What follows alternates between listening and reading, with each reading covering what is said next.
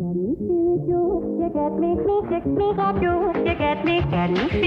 I'm Corey Nathan, and this is Talking Politics and Religion Without Killing Each Other.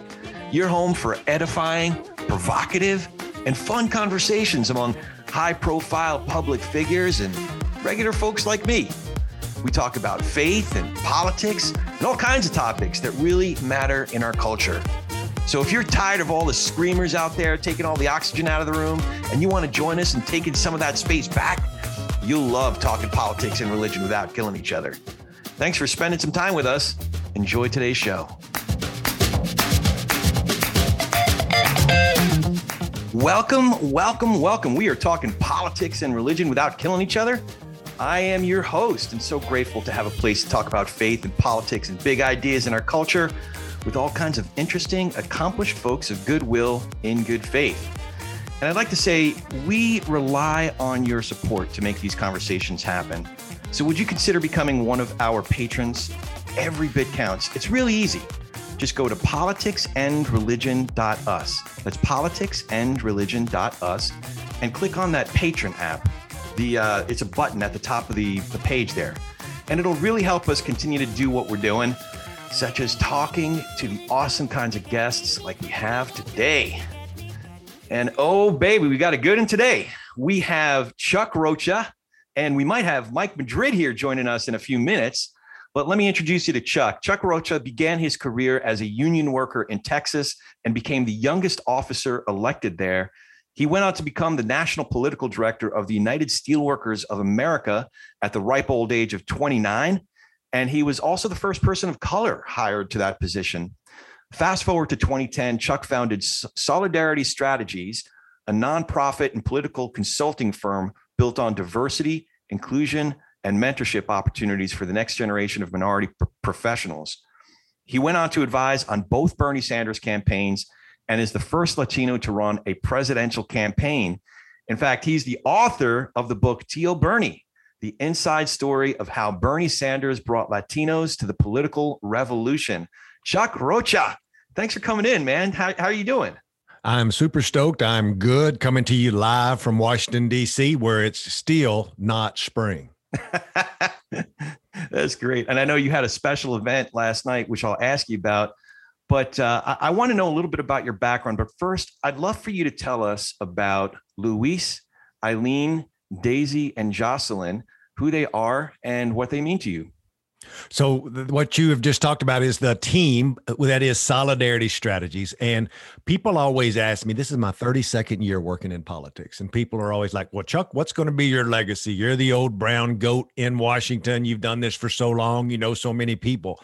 My legacy will never be the campaigns that I've won. My legacy will never be how many times I was on TV or on one of these fancy podcasts. My legacy will be those names that you just read. I am more proud that in the 11 years of Solidarity Strategies inception and starting the firm on January 1 of 2010, we have hired, mentored, and employed over 108 young Black and brown operatives in Washington, D.C. That's more young Black and brown kids than every other political consulting firm in DC combined. And I did that on purpose. I wanted to create a space to have diverse voices come in and do this work. For a lot of years, Corey, I was the only senior person of color in any strategy meeting. And when I started the firm, I wanted to be very intentional about creating almost an incubator for young people to come in and mentor under me, to be able to fly away, start their own firms, work on Capitol Hill, work for PACs, nonprofits. And so the people you just described are immigrants. They're children of immigrants. Most of them are first generation college students. Their families come from Venezuela, Mexico, El Salvador, Puerto Rico, and Spain, just in the names that you've mentioned there. And that's just a small little bit of the people that have been at my firm and that are there now. And it's those people, it's those young operatives who run my firm every day that make me better at what I am. I'm an old Mexican from East Texas that sounds like an old white man when I talk. These are real Latinos with real Hispanic experiences from all over the country that I bring in that makes me so much better and makes Solidarity Strategies the most culturally competent political consulting firm in the country. Yeah, it's really encouraging to hear. And it gives us hope for, what the upcoming election is going to look like. And, many cycles after that are going to look like, that you're equipping and nurturing talent that's going to be involved in our democracy for the next generation. And Corey, not to interrupt, but this is something for your listeners to understand. When they think about the work that I do, Corey, the people you get to talk to on this podcast, they think about the power structure of American politics, whether it's Democrat or Republican. There's one thing that I've learned is that if you're a regular working class kid, whether you're black, white, or brown, it just happens that more of those kids are black and brown, is that it's hard to break into that power structure. Me and Mike Madrid talk about this on the Latino Vote podcast, that me and Mike are one of just a small fraction of American people that's got to sit in the room, as they say in Hamilton, where it happens. Yeah. If you don't have money and access, and your daddy or your mama or your cousin ain't already a lobbyist or a lawyer or working on Capitol Hill, where's that working class kid going to break into politics? Well, they become an intern. Well, they want you to work for free as an intern. Well, our kids can't afford that. Or you've got to know somebody. Well, if your family doesn't know anybody and you don't have political connections, how do you ever become that operative? And that's the space where I've really been trying to break down walls so regular folks can have a bigger access to that power to give strategy that then comes up with, guess what, guys? A lot of good politics, because you know how working class people think and you're good at messaging to them. Yeah, that's a great point. And by the way, your new podcast that you do with Mike is just the Latino Vote. It is such an important conversation to have, and we'll talk a little bit more about that today. But I wanted to ask you first. By the way, you're the first person who's accused me of having a fancy podcast, but we'll just let that go for a second. But I've been fascinated to learn all about your accomplishments. But I'm even more fascinated and quite inspired, actually, that you've done all this despite never having attended college, being a single father at 20 years old, and having a criminal record. In fact, you're in DC right now to attend the Empathy to Action reception. I was hoping you could tell us a little bit more about that, but also share about your background, how you overcame so many obstacles and how you ended up becoming so successful in politics. You know, my story is just a unique story in an ocean of unique stories of folks who normally don't have access to what I was just talking about. Most of Americans don't go to college. And this will shock many people because I got to run a presidential campaign. I'm a New York Times op-ed contributor. I've wrote a book, all those fancy dancy things. Well, guess what? I ain't never been to college a day in my life. I never went to school, right? And I had a baby when I was 20 years old, took full custody of that boy when he was just 4 months old. That's a story for a different day, but I raised my son by myself with a lot of help from my mother and my grandmother. So I know what it's like to be a single father and have to do this, dealing with the criminal justice system, the thing you were just mentioning. I have a criminal record. I openly talk about mistakes that I have made. And the more I talk about the mistakes that I made, you know, it's so interesting that people open up, because I find that everybody makes mistakes. Everybody deserves a second chance. And when we're doing criminal justice reform, and I'll get to the great reception we had last night here in DC, is that I'm living proof that second chances work. And when people come to me all the time and talk about, you know, the challenges, you know, I tell people to be honest. And when you make a mistake, own your mistake, but also own your redemption. And the theme of the conference last night was empathy to action. And Empathy to Action was put on by Dream Corps Justice. You know, it was a group started by Van Jones and some other folks to really look at the criminal justice reform system and bills that are wrongly written. Like, there's different punishments for crack cocaine versus cocaine, because they think back in the day, crack was just used by poor black people, right? So there's a different way you sentence people if you're a rich Miami business owner who's smoking cocaine instead of crack. So it's little things like that, like nonviolent felonies, and the way we look at these things. Like, our criminal justice system has been built around profits, which is wrong, right? And there's a lot of things, but the one thing that I do know and that I've learned is that I know what it's like to walk around with a scarlet letter on you every day as somebody who's been in the system. It's what we like to say. Somebody, as we called, impacted, right? Somebody who's made a mistake. And I now get to own the nation's largest Latino consulting firm. My firm has done millions, actually tens of millions of dollars worth of work that we are so proud of doing for our community.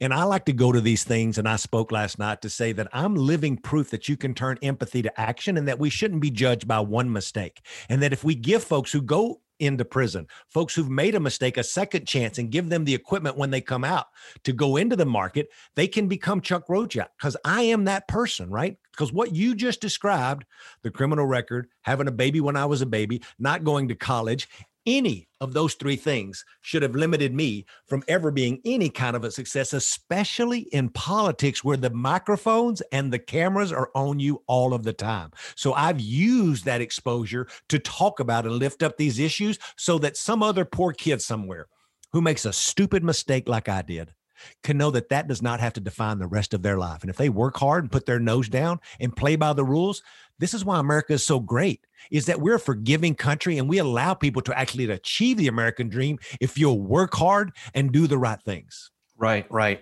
But to your point, it seems like the deck is stacked more for some than others. And that's some of what you're trying to address with the work that you're doing now, isn't it? It is. And I think that that's why we choose to work for big nonprofits that are doing social justice stuff, like helping educate kids in poor neighborhoods, advocating for different immigration policies, where, I got to go to the Stanford Business School last year as part of a Latino entrepreneur program. I was like, as I just said, boys and girls, I ain't never even been to junior college and you want me to go to an executive program at Stanford? But while I was there, I got to meet a whole bunch of business people who were entrepreneurs, right? And this is the Democratic lefty here who ran Bernie Sanders' campaign talking about what it's like to be a brown entrepreneur. So here we go.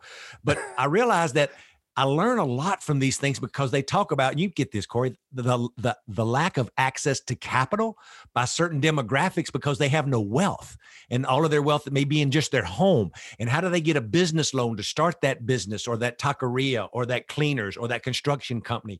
And when I was listening to all this, it just was so eye-opening for me as a small business person here in Washington, D.C. I have an LLC. I've learned about taxes a lot in the last 12 years, which has made me rethink, am I really a Democrat? Because I was like, well, why am I paying 38% taxes at the highest federal rate and then another 10% of DC taxes, which makes my tax rate 48%, while Amazon and Google and other folks ain't paying nothing. Like, I don't mind paying my taxes, but what I don't understand is why is working class folks like me paying almost 50 cents on the dollar and other folks get to pay 5 or 6% in a tax? So that part of learning the hardships of entrepreneurs who are poor, a lot of Black and brown people that are poor, then it made me understand really the underbelly of our business economy that I really wasn't exposed to as a young man. Yeah. Yeah. A lot of good stuff there. And it affects so many in so many ways that we don't even see. I'm actually going through a process right now, applying for an SBA loan, and stuff that happened back in 2015 is getting in our way. Certain obstacles to us being able to set up Corey, a business. Let me interrupt you. Let me interrupt you and tell you something funny. Yeah. Is that when I started my firm, I applied to be one of these minority vendors for the federal government. It was an 8A through the SBA. You made me think about it. Yeah. You want to talk about some folks that will find some things in your background. They didn't have a problem that I'd had a criminal record and did my time, and I was done with that years ago. They found a truck that had gotten repoed from me 20 years ago that I had to go back to and figure out at some credit union at the factory of how to get a letter that they had charged off 12 years ago, talking about how people are still punished for mistakes back in the day. Again, it makes me a really good political consultant to know what it feels like when you walk outside of your apartment and your truck is gone. I tell that story a lot to politicians to be like, that's the kind of story we need to be talking about because lots of people live through that. Yeah. Yeah. Well, I'll share a little bit about this with you because there is an interesting kind of appendix to this whole chapter in our lives that happened just last August. So that chapter in my family's life, a lot of it was the first domino fell in like early 2008, and then a big one fell in September of 2008. And as a small business owner, all that stuff really affected us. We felt the ups, the ebbs and the flows of what was going on, or the tidal waves of what was going on. And I made a really hard decision at the very end of 2012, because it got to a certain point where we took out one loan after another to try to meet our obligations. And I had this just awful choice. It was like the businessman's equivalent of Sophie's Choice. Do I pay my mortgage or do I meet payroll? And I decided to meet payroll because we couldn't do both. And it just set off this really long process of what ended up us having to lose our house. And I had small kids at the time. It affected, at a really important part of their development. And we ended up having it took 2 years to try to apply for a refi, and then another 2 years to apply for a loan mod. long story short, we did end up losing our house, but I got a call from Wells Fargo last August. This is August of 2021. And they said, is this Mr. Nathan? Yeah. So we want to tell you that we made a mistake in 2013 and you should have been approved for your refi and certainly should have been approved for a loan mod. So we're really sorry. I'm like, my kids' whole lives have been affected by that. I can draw a straight line between us, the stress of that time leading up to us losing our house. And, again, just being really candid here, like all of that uprooting them and uncertainty. One of my kids ended up on drugs and just falling in with the wrong crowd. And it just really affected our lives. And I get a call from Wells Fargo and now applying for this SBA loan because we're trying to take over a small business here. And so SBA is asking me, oh, so you guys had to short sell your house? Yeah. But I couldn't tell them about the phone call from Wells Fargo last August. Anyway, that's neither here nor there. But for our conversation, I'd like to get back to Chuck Rocha. I love what you and Mike are addressing right now. Again, your new podcast, The Latino Vote, is such an important conversation to have. So I'd like you to set up the problem that you're addressing. Could you give us a critique of, perhaps if you want to critique your own party, or maybe what Mike's been a lifelong Republican, what each party is doing wrong in terms of engaging Latino voters? So the name of the podcast is exactly right. It's called The Latino Vote. You hear so much written or read or on TV about the Latino vote. And what me and Mike Madrid do is pull back the curtain on what both parties and folks are trying to do right and doing wrong when it comes to trying to reach our community. For, as you said, Corey, Mike is a registered Republican. I'm a registered Democrat. Both of us have been, oppositions. Funny enough, we have worked against each other on many elections. But what brought us together was Donald Trump in the last election, right? Is that we both wanted to beat Donald Trump. And you're right. Me and Mike Madrid, we talk about it in this way, is that we both want the same thing for our community. That is much success, much exposure, much uplifting of the Latinos in our culture, in our community. And we disagree on the paths to get there. And we have these robust debates. He's a conservative, I'm a liberal. But we also find some really strange commonality. Like when we talk about blue collar workers and the lack of both parties really doing anything for the common person. Me and you've just told two very personal stories of trials and tribulations that's been in our personal life. Well, guess what? When's the last time you saw Democrats or Republicans talking about folks who are just trying to make it and just wanting the government to get out of their way or give them a little bit of assistance or be there when they're down on their luck or other things? Like we've lost the personal aspect of campaigning. So with the Latino vote, we really talk about this emerging community that now is so massive because it's just been such a demographic explosion. And it's 70% Mexican. There's a lot of Puerto Ricans, lots of Cubans and Venezuelans. And we go under the hood and talk about what makes all those communities different. We talk about strategies in campaigns that work and don't work. We talk a lot about, mainly Mike, about data and the way that Latinos who aren't Black, who aren't white, and where do we fall in the middle? We're literally, if you took Black and white and mixed it together, you'd get brown. And that's who we are. You have a segment of us who think we're white, very much like want to be accepted as a European, Spanish type immigrant. You have another group of us who are very indigenous and very dark and very like dark in a color, not dark in spirit, but that we align more with people of color and Black people and the struggle of that community, right? And the ostracization of skin tone. Like there's so many different moving parts with a Latino culture. My God, you've probably listened to the great debate we had about what we even call ourselves. We spent almost a whole show talking about, is it Latinx? Is it Latino? Is Hispanic? It Hispanic? Is it Chicano? Yeah. Right. Is it all these things? And it was great because I think what people miss sometimes as well, Corey, if you listen to the podcast, and I know you have, is that me and Mike are also really different as people. That don't mean that we're not both extremely good looking Mexicans, because we are, but it's more around Mike being this college professor and this data and numbers guy. He eats numbers for breakfast. Yeah, he loves that stuff. Well, I just told you y'all, I ain't never even been to school, right? Like, I don't even know if I know how to get in a college campus, but I bring another aspect of this Mexican redneck, self-described Mexican redneck, who grew up in East Texas on a working farm, hauling cattle, hauling hay, cranking tractors, killing hogs, and all the things that Mike Madrid wouldn't know nothing about if you melted it and poured it on him. I'm just saying that we come from two different cultures, but on the voter file, we're both seen as Latino Mexican men who they assume act just alike, which gives you the premise of why we started the Latino Vote podcast. Hi, I'm Will, your political host and a cisgendered liberal Democrat. And I'm Pastor Josh, your faithful host and a conservative Republican who really is not sure what cisgender means. If you're interested in politics and religion, make sure you check out our podcast, Faithful Politics. Each week we do a deep dive into a topic that intersects with both these subjects and try to understand them through a bipartisan lens. We bring in experts from the world of academia and those who work on Capitol Hill, as well as the White House. Available wherever you get podcasts. You mentioned a couple of times, and I mentioned it in one of my first questions about you not going to college. Do you happen to be watching the new documentary about Ben Franklin on PBS?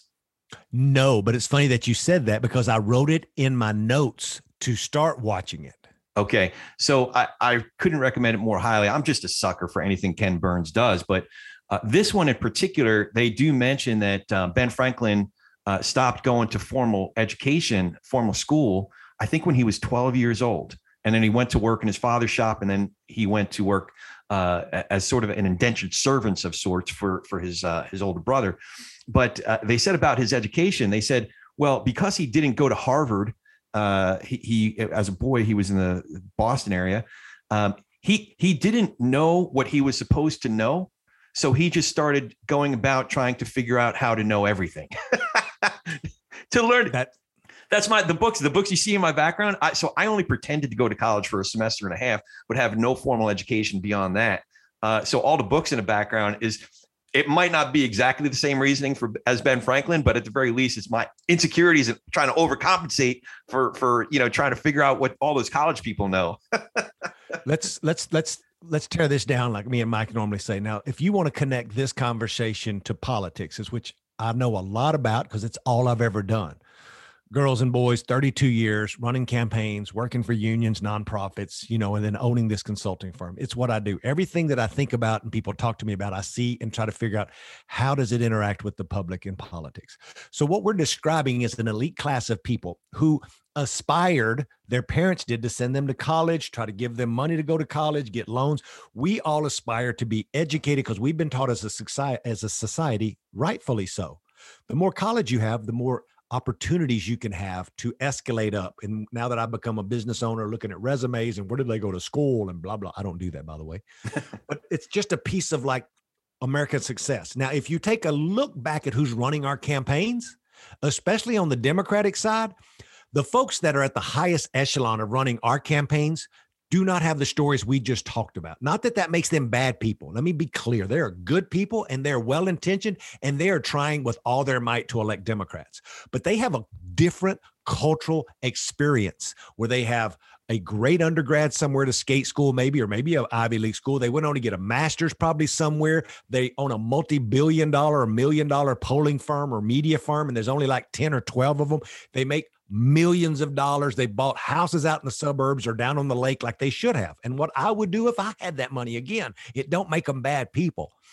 But when you have an exploding Latino population that makes up, big portions of the electorate, and we're relying on what I call woke, white, well-intentioned consultants who all have master's degree, who know a lot about data and demography, don't know anything about our neighborhoods and our people. That's where you start seeing a siphoning off of Latinos to Republicans, because now Republicans are competing for that vote, and our consulting class hasn't kept track with the demographic growth. And so now we're being punished for that because you see a lot of ads and strategies that aren't focused around an intentionality around the Latino community.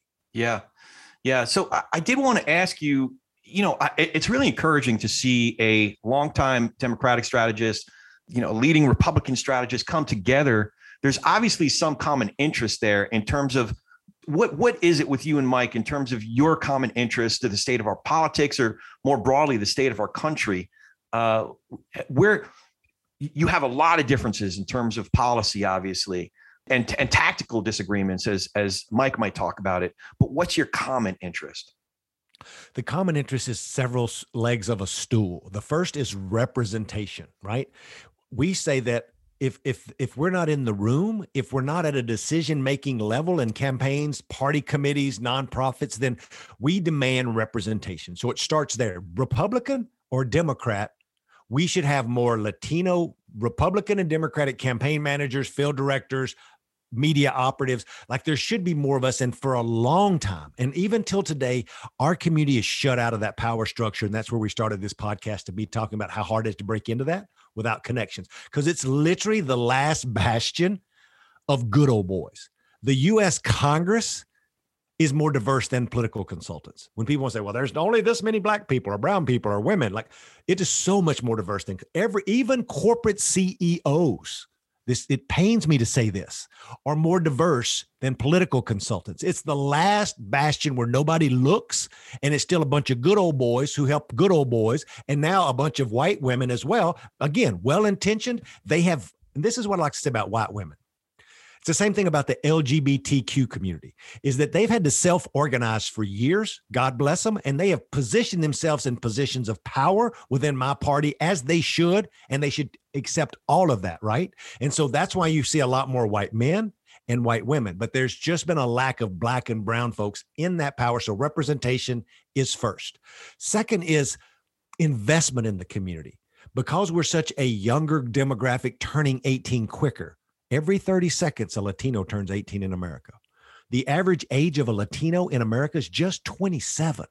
So when people say, why does Latinos not vote, or Latinos are this, we're just younger and we're a newer immigrant. The other thing that we talk extensively about this on the podcast is that Latinos don't know what they don't know yet. There is a whole group of African Americans who have a lineage of literally being owned by white people in this country in their history. Now that's handed down, and that struggle of the importance of voting, the importance of the church, the over generations. Well, that generational fight or that generational hierarchy of what we've been through as a community is not there with Latinos, because we just got here, literally just got here. So you can't look at Latinos as white people or black people because they have a different experience. So making sure that we have representation is also a big focus of it. And I think lastly, it's more so than representation, more so than policy, but it's more so of where we fit in the fabric of the country. And I think helping people understand what that's like, and we talk a lot about blue collar issues when we do that. I think that the new blue collar is going to be the new brown collar as we get older, because we're just coming of age so much quicker, and we are doing the jobs that, poor folks have done for a long time, service industry, farming. Anywhere you need people to work, normally there's a Latino there jumping in to get that work done.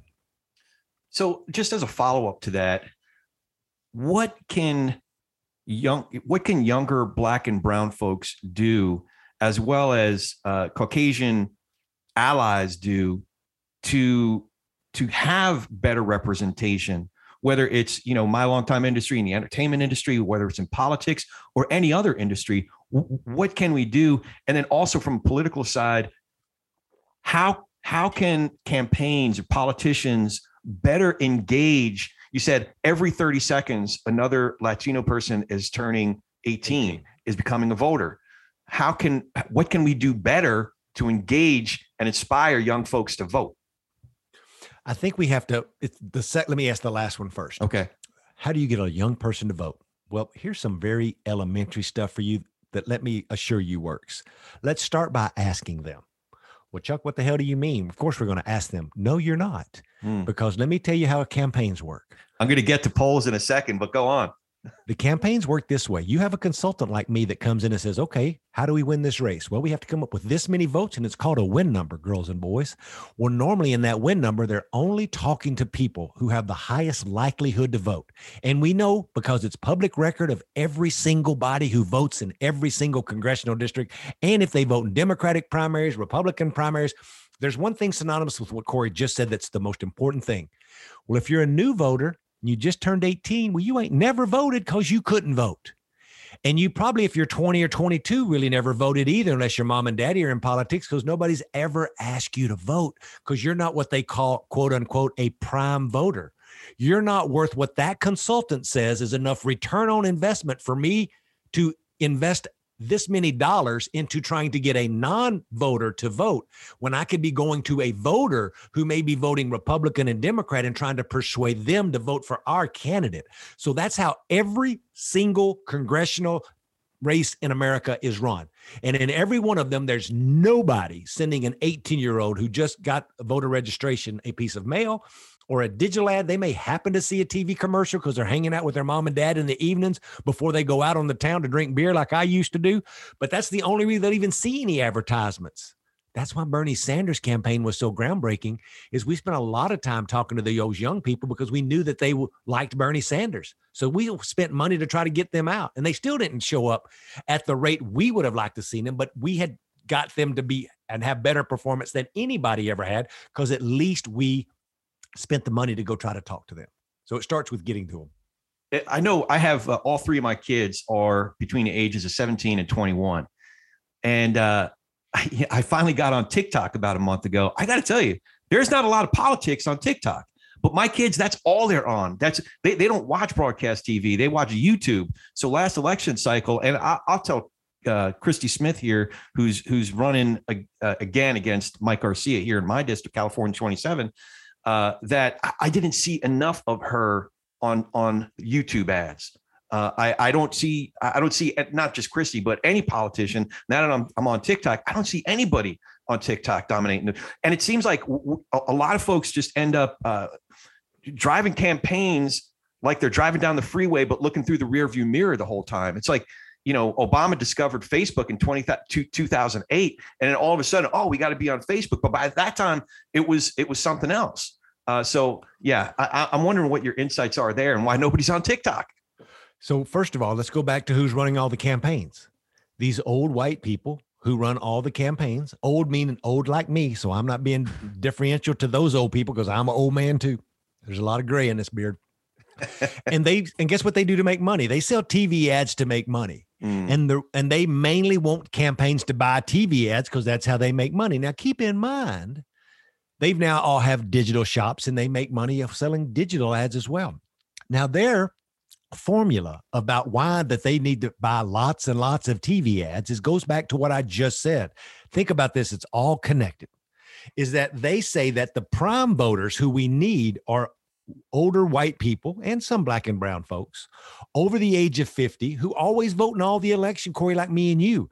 And we love our evening news because we want to see what the weather's doing or the traffic's doing. And so they target most of the advertisement to an older demographic who always votes because most campaigns don't have an unlimited budget. And that's, in fact, where the voters are watching who are the prime voters. It's not a bad strategy, but can you open that up? In the Latino Vote podcast, we talk about some new research that just been happening with this great group called the Equis Lab, who did an analysis of where all the Latinos are gathering their information on political work. Guess where Latinos are consuming more information than anybody?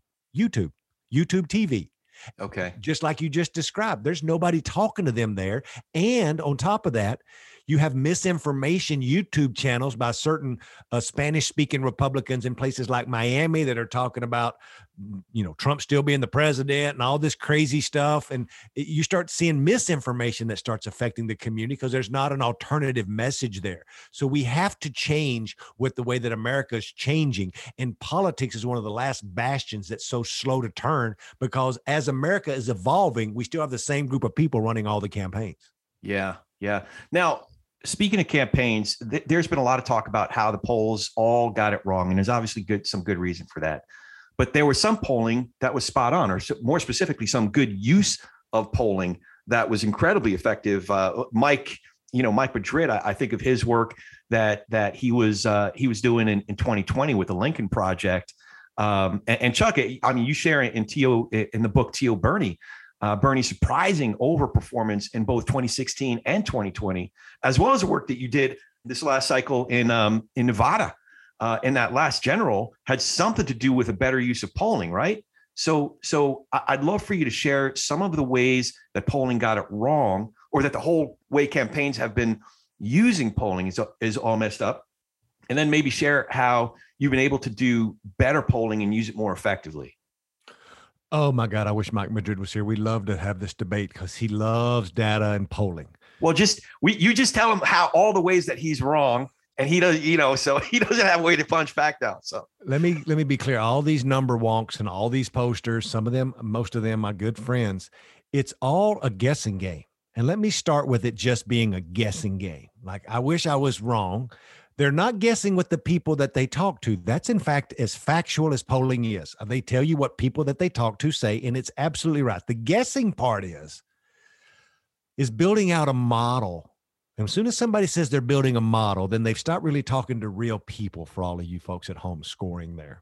And what I mean by that is, to get a poll done, you have to estimate what you think the turnout will be of white people, of black people, of brown people, of Republicans, of young people. It's all a guesstimation. And most of the time, because they take lots and lots of data again to make assumptions and build models and then have conversations with those people. So the more that you have people in the upper echelon of income, that means that you have a home that you probably own, you have a desktop computer, you haven't moved around a lot, you haven't lost your home, and so you're easier to contact and talk to. The federal government, other people know, Chuck Roach has lived in the same house in DC now for 10 years, right? I have a desktop, I see my privilege, but that's normally who we get to answer polls because it's easier to get to them. More younger people, more transient people, people that are renting, people that are getting their internet just off of their phones. Do you think people can find them? No, they're not included in this poll. That's why you saw so much of the Trump stuff that was wrong, because Trump had inspired a whole new group of people to show up that nobody was tracking because they didn't, quote unquote, fall into the universe of an estimation of what they thought the turnout would be. When things rock along at an average pace and it goes up at the growth rate that it normally does, posters stay, pretty close to where they're at because it's all within averages, right?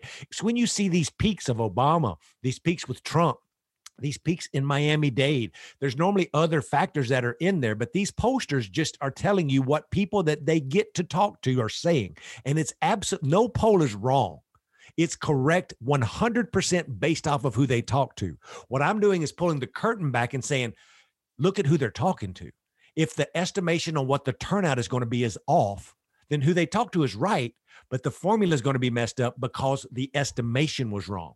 Right now in politics, we're trying to figure out in 2022, is it going to be a turnout more like 2018 in the last off year when there was a big spike because Donald Trump was in office and Democrats showed up in big numbers, or more like 14? When it was low voter turnout because nobody was really inspired to vote. There was no presidential election like now. And so those posters are trying to figure that out. And there's no way to know. We can guess, and that's what posters do. And my posters friends don't kill me. I love them. And they give you lots of insight on who they talk to that help run lots of campaigns around issues and even horse races. But just know that they're just telling you of the people they talk to, these are the results. I guess that speaks to something that we started off with is about, and then you touched upon it also throughout the conversation, where having people at the table, not just having someone that you could kind of check that box and, yeah, we have our token brown person here at the table, and then pat them on the head and tell them to leave the room when the real work starts, but to actually have folks like we talked about at the top, the folks that you thanked right at the top of your acknowledgments in your book. It makes it that much more valuable to have those voices to say, what the hell are you talking about? This would never resonate with me, my friends, my family, right? The problem I found with most of this is that there's so lack of diversity in the polling realm. And I'm just going to speak to the Democratic side. So if you have the same 5 big polling firms who run all of the major polling of all the biggest races, then you have them all asking the same questions over and over again in the same exact way. So you get the same messaging by every Democrat. And then you start seeing patterns, Corey, if you're like me and a practitioner, of shit that nobody really cares about. Because again, it goes back to who is orchestrating this poll. If you have a consultant who lives out in the suburbs, who's a white man or white woman, who's making, $500,000 a year, God bless them. This is nothing against me disparaging them because I make money too. This ain't about the money. This is about people that aren't connected to even start asking the right questions, because then the media consultant and the digital consultant on the campaign, who's also lives in the same neighborhood as the rich pollster, are all coming up with questions to ask people that they need to win, which are poor brown people and working class white people. who had their truck repoed, who couldn't get their house remortgaged that you just described. None of them have lived through that or expect that that's one of the issues. So they stay in this little box of asking the same questions. What's the most important reason you're going to go vote? And that's important. But I just noticed all the questions are kind of the same. They're all about healthcare, or they're about choice, or they're about these issues that people think are the issues that people care about, but they're not from the community. So they really don't understand that. And we get a lot of this wrong in consulting on campaigns. Man, you got your work cut out for you. Now, I'd like to take a second. I won't hold it against you that on the episode of the Latino Vote that just came out, that y'all didn't talk about California 27, which was California 25 in the last election. But I'm gonna pick your brain right now, because that's my district. So Mike and I have actually talked about this district quite a bit. But just to reset for a second, Mike Garcia, Republican, beat Christy Smith by 333 votes in a district that had almost 350,000 people cast ballots. So if you're counting, that's less than 1/10 of 1%, not 1%, 1/10 of 1%.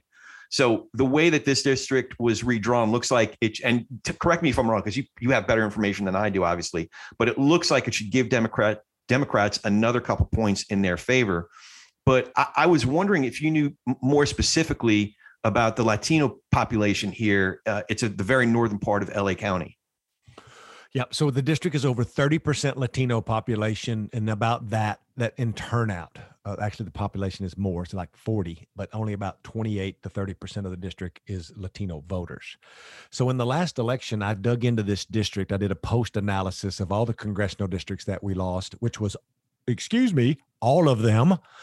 We only won one marginal seat as Democrats. Keep in mind, all the consultants who lost all of those races have all been invited back to run all the top House races again this cycle, which takes me back to, this is the problem. Democrats keep doing the same thing in the House races over and over again and hoping for different results. And it's not going to happen. At least in the Senate and in the governor's races with Democrats, they're doing things differently now, including lots of Latino operatives in what they're doing. But the House has not really changed. In this particular race, I found it interesting that there was not very much Spanish language spending done. Now, before all of you jump on Twitter and tell me that Latinos speak in English, let me remind you that I'm a Latino here on this podcast speaking English, and you're right. And by large majorities, we consume information in English. But if you want to know what priority a campaign is putting on Latinos, look at how much money they're spending on Spanish, because that's just a driving indicator of the overall strategy of what the campaign is. I interviewed the campaign manager there in that race who just barely lost. I'm not going to name his name because I don't want to speak out of school, but he let me know that, DC consultants came in and took over that campaign in the general election, and that they had determined themselves that Latinos didn't vote at a high enough priority in that district to be of priority, back to the point of a prime voter, right? So when you don't have folks even reaching out to Latinos at the level that you are white folks, then this is the way you lose those percentages of support, or she would have won. I don't mean that all your communication has to be in Spanish, but there has to be a degree of cultural competency to know that you can't just walk away from that part of the electorate that is speaking Spanish, that acts much different, as you know, Corey, than the whole other end of the district, which is, a bunch of white upper class neighborhoods who don't have the same life experience as these Latinos. Yeah. It doesn't take a math degree from a Ivy League college to know that if your population is 28 to 30% Latino and you lose your race by 333 votes, you've missed a huge opportunity to move that needle. You move that needle 1%, you've done more than your job. But obviously the district is slightly different coming up, but just that overall thing, there's such a missed opportunity. Now, digging a little bit deeper here, if one of the candidates was listening, I have a couple questions along these lines. We're going to get some free advice from you, from a guy with 30-something years of experience. I know that Mike hates this term, but there's the assumption by many that the Latino vote is quote unquote monolithic. But that assumption tends to fall apart when you factor when there's other factors involved, income in particular. So what issues and strategies were effective for your team in reaching a broad cross-section of Latinos in the Bernie campaign? And then in the general, you did such a great job in Nevada. So what issues and strategies do you think were effective? Well, let's talk about the strategies that are ineffective first. And that is, when they think about Latino voters from the Democratic Party, we're thought of as just a field target. What do you mean by that, Chuck, a field target? Well, let me answer that for you. They mean that if you talk to Latinos, that means you get a bunch of canvassers, a bunch of brown kids in a neighborhood, you pay them all $15 an hour, and you have them knock on all the doors of Latinos, during early vote and just weeks before the election to make sure that they turn out, because they just assume Latinos are going to vote at 70% for the Democrats. Well, that is good strategy, but that's not great strategy. That means you'll go knock on some doors, which is very important to do. We took a much different strategy with the Bernie campaign, with the Nuestro Super PAC, with lots of people that we work with. Let me stop there and tell you how people in the Democratic Party get large percentages of white people to vote for a Democratic candidate. They spend a whole bunch of money starting really early, talking to white people through several different apparatuses of where they're consuming information. It starts with TV. Again, media consultants in the Democratic Party love to run commercials in the suburbs targeted to white women, white persuadable voters who all vote in these elections. It's return on investment. It's persuasion over long periods of time, not just weeks before the election, but months before the elections. We're already running campaign ads in Arizona, Nevada, in other states right now, targeted to folks to get them out. So you run TV commercials, then you run digital ads, you send them mail pieces, you have all of this information that's coming at these folks. And so it's coming at them through all these different levels. And guess what? If you spend a whole bunch of money talking to a whole bunch of folks, they'll show up to vote. I just started talking about money and Mike Madrid showed up. That's how it normally happens. We're 45 minutes into the conversation of Mike Madrid. I think he overheard or had like that spidey sense that we were figuring out all the ways that Mike Madrid's got it all wrong. I've been talking so much shit on Mike Madrid. I got to clean everything up now. I just came to clarify everything, all the misinformation you've been hearing for the last 45 minutes, folks. So don't worry, I'm here. We're going to clear it all up for you. Oh, my God. And for all of you that's listening, what I said about math and about how much better looking I am than him and smarter than him and all the ways I had beat his ass in every election, know that he's not going to be telling you the truth if he says anything other than that. All right. Well, we're going to leave it there for right now. We had a lot more to talk about. Mike just came in and, we talked with Chuck and Mike together for about another half hour. And then Chuck had to take off and Mike stuck around for another half hour. So we decided to split this one up. So we'll share the rest of that conversation. It's a ton of fun later this week. So be looking for that to drop either Wednesday night or Thursday as a part 2. And as always, if you dig what we're doing here, please hit that subscribe button, leave a review and comments wherever you get your podcasts, and tell a friend. Tell a friend about talking politics and religion without killing each other. We're easier to recommend than ever. It's politicsandreligion.us. That's politicsandreligion.us. And you can even support our program through the Patreon app on our site. Now go talk some politics and religion with gentleness and respect, and have a great week.